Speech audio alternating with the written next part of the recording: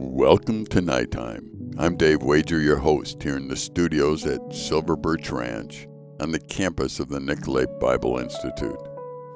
Thanks for joining us tonight. If you're new to Nighttime, there's a half hour where we get to talk calmly about things. Hopefully God will speak to your heart about things that are right and wrong and have you think about your life in a calm way. Dave Wager, myself, will never be your judge. I will never be one to be able to tell you what absolute right and wrong is unless I read it in God's Word. And I encourage you to read God's Word, know what it says, know what it means, and apply it to your life. Not just to read it, but to use what you read and to know what God is talking about. I was reading an article recently on the mixed views of the modern American family.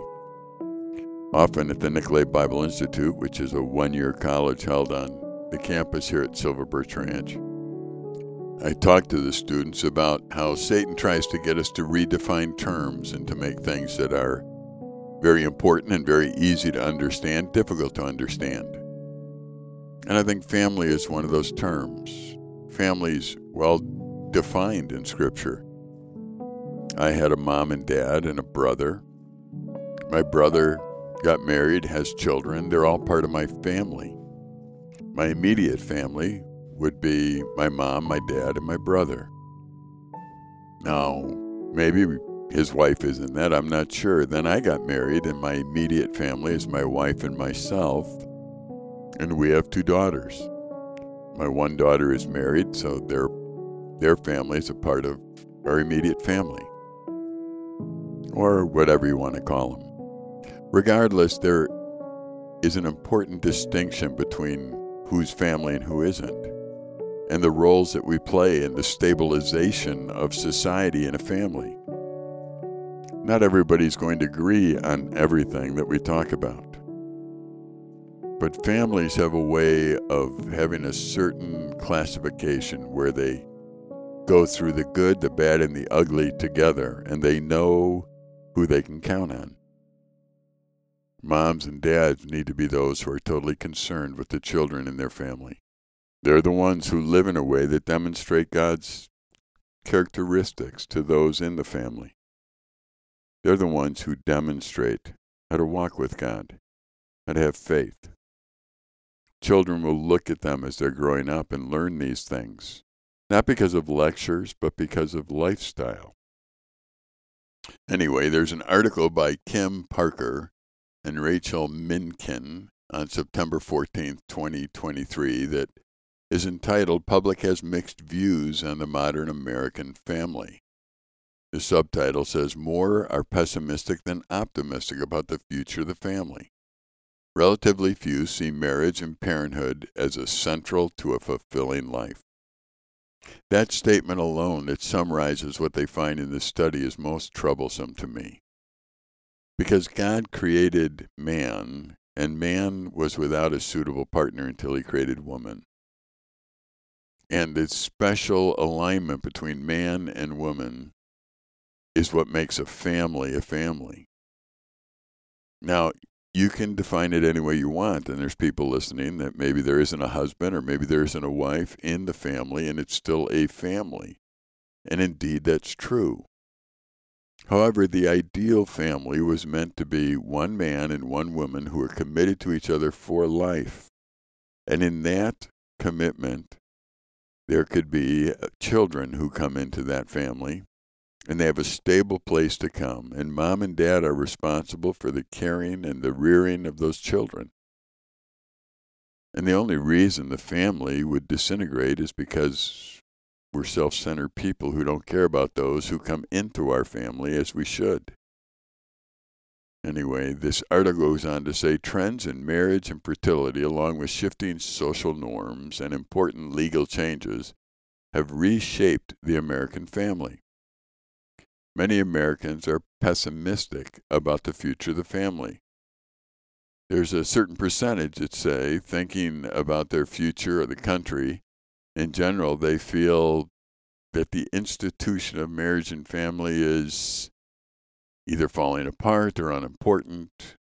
26% of those who were interviewed are optimistic about marriage. That's really about a quarter of the people. 26% think that marriage is something that can work and be positive in our culture and will work. When I look at my relationship with my wife, I think that's the most important relationship I have. It's the most stabilizing for our family. It's the most stabilizing for our culture. It's well known, as we know in educational circles, that a home that is stable with a mom and dad who are committed to each other tend to raise more stable children than those without. I know people are saying, I can raise somebody without a husband or wife. And, if that's your situation, then God could certainly provide for you what you need. But the bottom line really is God created it to be the most stable situation if there's a husband and a wife who are committed to each other and committed to God in every family. Now, that's not such a radical view on life. The idea of knowing God and applying the scriptural principles to our life and our marriage is something that all of us should be committed to. There's 29% that were interviewed that are neither optimistic nor pessimistic. So 29% of the people pretty much shrugged their shoulders in the interview. That basically said, I don't know, from the Pew Research Center, by the way. And 40% are pessimistic. So a majority of the people are either shrugging their shoulders on what the family is, or they're pessimistic about the family. Is that because we watch too much social media? We watch too many celebrity couples who break up with each other, and we think it's not possible to live in a way that's committed to each other? As I've talked to the students through the years, one of the things I encourage them to do is never to go into marriage making an arrangement rather than a commitment. I think that alone makes a huge difference in how we live. If you make an arrangement, then the other person can break the deal that you made with them, and you can feel like you can walk out of that marriage at any time because the deal has been broken. Marriage is not about an arrangement. It's about a commitment. Two people that are committed to each other for life, regardless of the circumstances, regardless of the treatment. They're committed to the best of each other. That alone is a great visual for children to come in the future. I know there's a lot that goes into marriage, but again, in my own marriage, the hardest time I ever have within the relationship in the context of marriage happens when I'm self-centered and I'm all about me and not about my wife and not about my children like I should be. When I become self-centered, the marriage gets rocky because I'm all about me, and marriage isn't about me, it's about us. It's about two people becoming one. The article goes on to say public views of the family are complicated. Americans are more pessimistic than optimistic about the institution of marriage and family. And there's no consensus on how some of the broad trends that are driving families' change will impact the country in the future. Majorities say fewer people marrying these days and more couples living together without being married won't have a positive or negative impact. I disagree. I think that doesn't matter what the majority says. When you're living with somebody and you don't have a commitment to each other, no matter what happens in life, then you live an unstable life. God is committed to us, and the only way that I can live a life of great purpose is being committed to Him. The word is commitment, not arrangement. If you and I come to God and we try and make an arrangement with God, I promise you'll be disappointed, because then God will be doing things that is beyond your comprehension, and that will cause issues in your life. It's really not about arrangements. Every single arrangement that has ever been made will be something that can be broken. And if that's your mind frame, you're looking for it to be broken so that you are not blamed for the relationship falling apart. God made a commitment to us that while we were still sinners, he sent Jesus to us. Jesus was fully committed to dying on the cross so that I could be in God's family. God's already demonstrated his commitment to us. I need to demonstrate my commitment to him. The public views on the family are complicated. There's a baseline support for a variety of family arrangements in these surveys, but the public still favors some type of families over others. Families that include a married husband and wife raising children are seen as the most acceptable. At the same time, relatively few Americans say marriage and parenthood are central to living a fulfilling life. Let me say that again, because the survey says that relatively few Americans say marriage and parenthood are central to living a fulfilling life. Now, you can live a fulfilling life after things have happened in your life that are less than desirable. I understand that. But God did not create the family to disintegrate. He created the family to be a stable force for those that are part of it and in a nation. The family is the stable building block, the foundation for a nation. And without it, we become a weak people because we have nowhere to go to see how things are supposed to be done. We become a self-centered people, thinking that our relationships are all about us, and if we don't get what we want out of them, we have to move on till we find another one that gives us what we want. When I make a commitment to somebody, there's nothing in the world that can change that, and it brings stability. If there's wealth, it's not going to change the commitment. If there's sickness, it's not going to change the commitment. If there's death, I no longer have that person here to be committed to. And I am free in life to either make another commitment or stay the way that I am at that particular point. Because the stability will have already been demonstrated to a family. And the stability in a family will be caught by those in the family. Let's say something happened to my wife, and as I get older, I needed help. The family will see that stability and take care of me.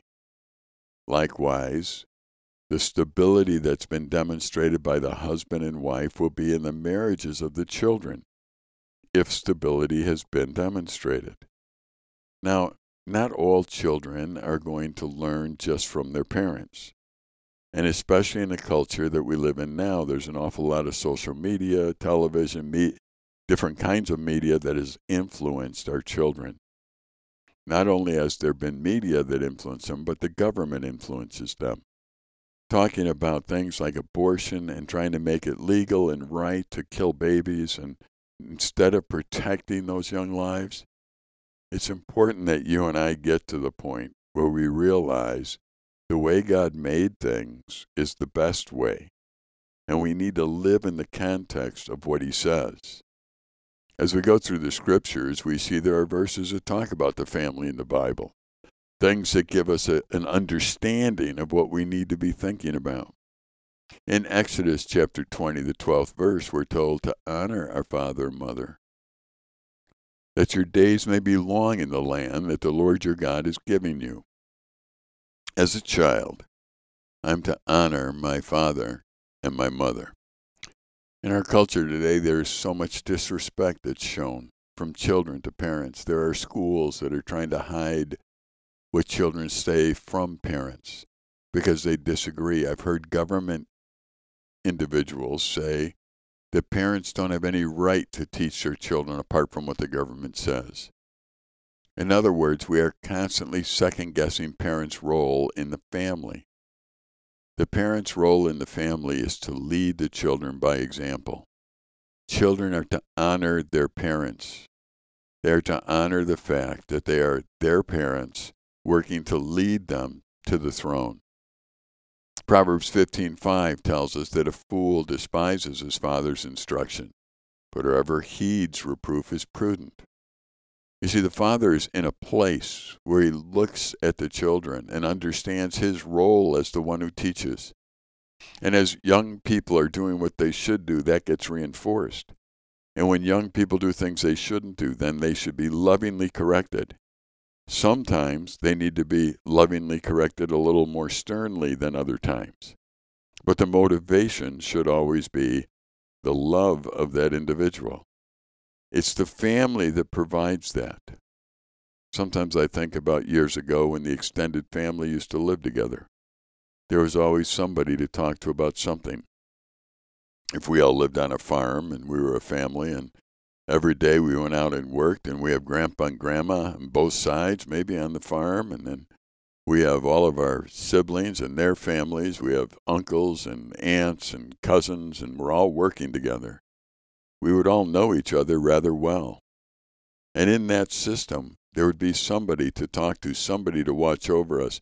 There would be this system in place that was healthy for the family, for the individual, and for the nation as a whole. See, we're losing out on that idea. We're losing out on the stability that comes from people being committed to each other and committed to God.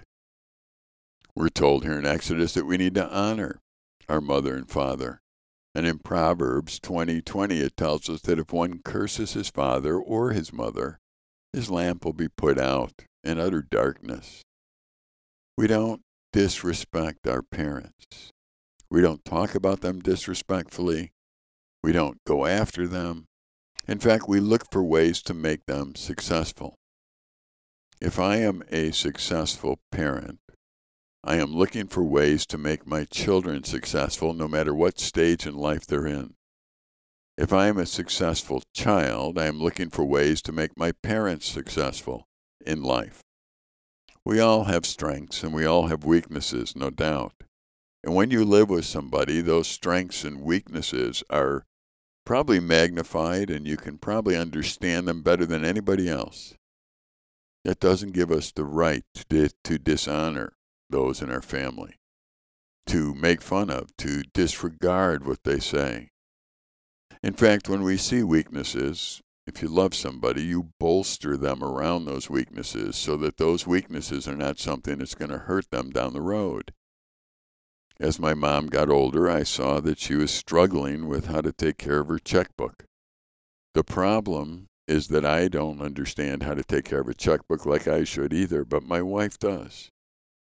So I was able to take the financial matters that my mom had and ask my wife to take care of them as a way of making sure she was cared for as she got older. See, it's a matter of honoring her, not making fun of her, not thinking how inconvenient it is, but it's a privilege to be able to care for those in your life that you can do something for. We can't do something for everybody, but we can identify what we need to do to help people as they need help. And we should be doing that for family above all else. In Proverbs 23:22-25, it says, "Listen to your father who gave you life, and do not despise your mother when she is old. Buy truth, and do not sell it. Buy wisdom, instruction, and understanding. The father of the righteous will greatly rejoice. He who fathers a wise son will be glad in him. Let your father and mother be glad. Let her who bore you rejoice." There is no greater pain in a family than to see a young person reject truth. There is no greater pain in a family than to see a young person reject God, or to reject what we know to be true as we try and teach them the various truths of life. It's an interesting passage here that talks about, as children, putting our parents in a position where they'll be glad because of the fact that we know the truth, we abide by the truth, and we do whatever we know to be true. There's nothing that would bring more joy to my heart than to see my own children loving God and walking with Him and serving God. On the other hand, there would be nothing that would bring me more sorrow than to see one of my children decide that they were not going to listen to God anymore, regardless of the reason. Sometimes we don't think about how our actions impact other people. It's natural for a child to go through a time where they want to get their independence. I'm not talking about independence here. I'm talking about disrespect for their parents and disregard for what they've been taught. You will find that if your parents do love God and they walk with God, and they're not perfect, by the way, because no human is, their desire for you to know God and walk with Him will excel anything else in their life. If you're a child, and everyone is who's listening, no matter what age you are, the way that you would make your parents proud, if they are those who love God, is to walk with God. My challenge to you is to pick up the Bible and know what it says and listen to what the Scriptures say and make that a priority in your life. If you're a parent, and many of us are that listen to this, we need to be continuing to pray for our children and living in a way that gives them the example of what it looks like to walk with God. We need to be looking for ways to help them understand the purity of truth, not being necessarily those who just argue with them over things that don't matter, because there's a lot of things in life that really don't matter in the long run. But listening to God does. We need to understand how our decisions affect those that we love. Let me read Proverbs 23:22-25 again to you. Listen to your father who gave you life, and do not despise your mother when she is old. Buy truth, and do not sell it. Buy wisdom, instruction, and understanding. The father of the righteous will greatly rejoice. He whose father is a wise son will be glad in him. Let your father and mother be glad. Let her who bore you rejoice. When you look at the instructions we've gotten from God and that are verified in the New Testament, we realize the commitment side of the relationships in a family. Luke 18:20 says, you know the commandments, and this is Jesus speaking. You know the commandments. Do not commit adultery. Do not murder. Do not steal. Do not bear false witness. Honor your father and mother. There's several of those that bring stability into a life. Do not commit adultery. Jesus goes on in Matthew chapter 5 in the Sermon on the Mount and talks about how when you look at somebody lustfully, you've committed adultery. See, what we're supposed to do in our relationships is have purity that abounds. We don't use other people. We love other people. Sometimes as we get older, we find that as our parents get older, they can't help us like they used to. Therefore, they're not quite as useful to us as they used to be. That's not a healthy thought process because we love our parents and we take care of them in our life no matter what. We don't use them. We love them. And we're looking to make them successful no matter what stage in life they're in right now. Our parents are also looking to make us successful no matter what stage in life we're in. I remember going to see my mom once when she was in a nursing home. And as I was sitting and talking to her, she started to get a little teary-eyed, and she said, you know what I'm asking God to do, Dave? And I didn't know what she was asking God to do, and I knew that she was sitting around her room and not doing a whole lot, so she had plenty of time to pray and to think and to look forward to going to see her Savior. But she didn't have a lot of mobility at that time. And she looked at me with tears in her eyes and said, I'm praying for you every day. And I'm concerned that when I leave this earth, that there'll be no one to pray for you anymore like I am. And I thought, there's a mom who's trying to make her son successful. She can't do much in life, but she can pray for her son. And that's what she's doing.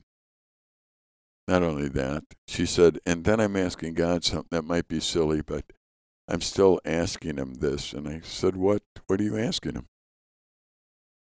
I'm asking him to take the prayers that I have today and stack them up, one right on top of the other. And then when I'm gone, maybe he could take one off the pile a day and just know that I'm still praying.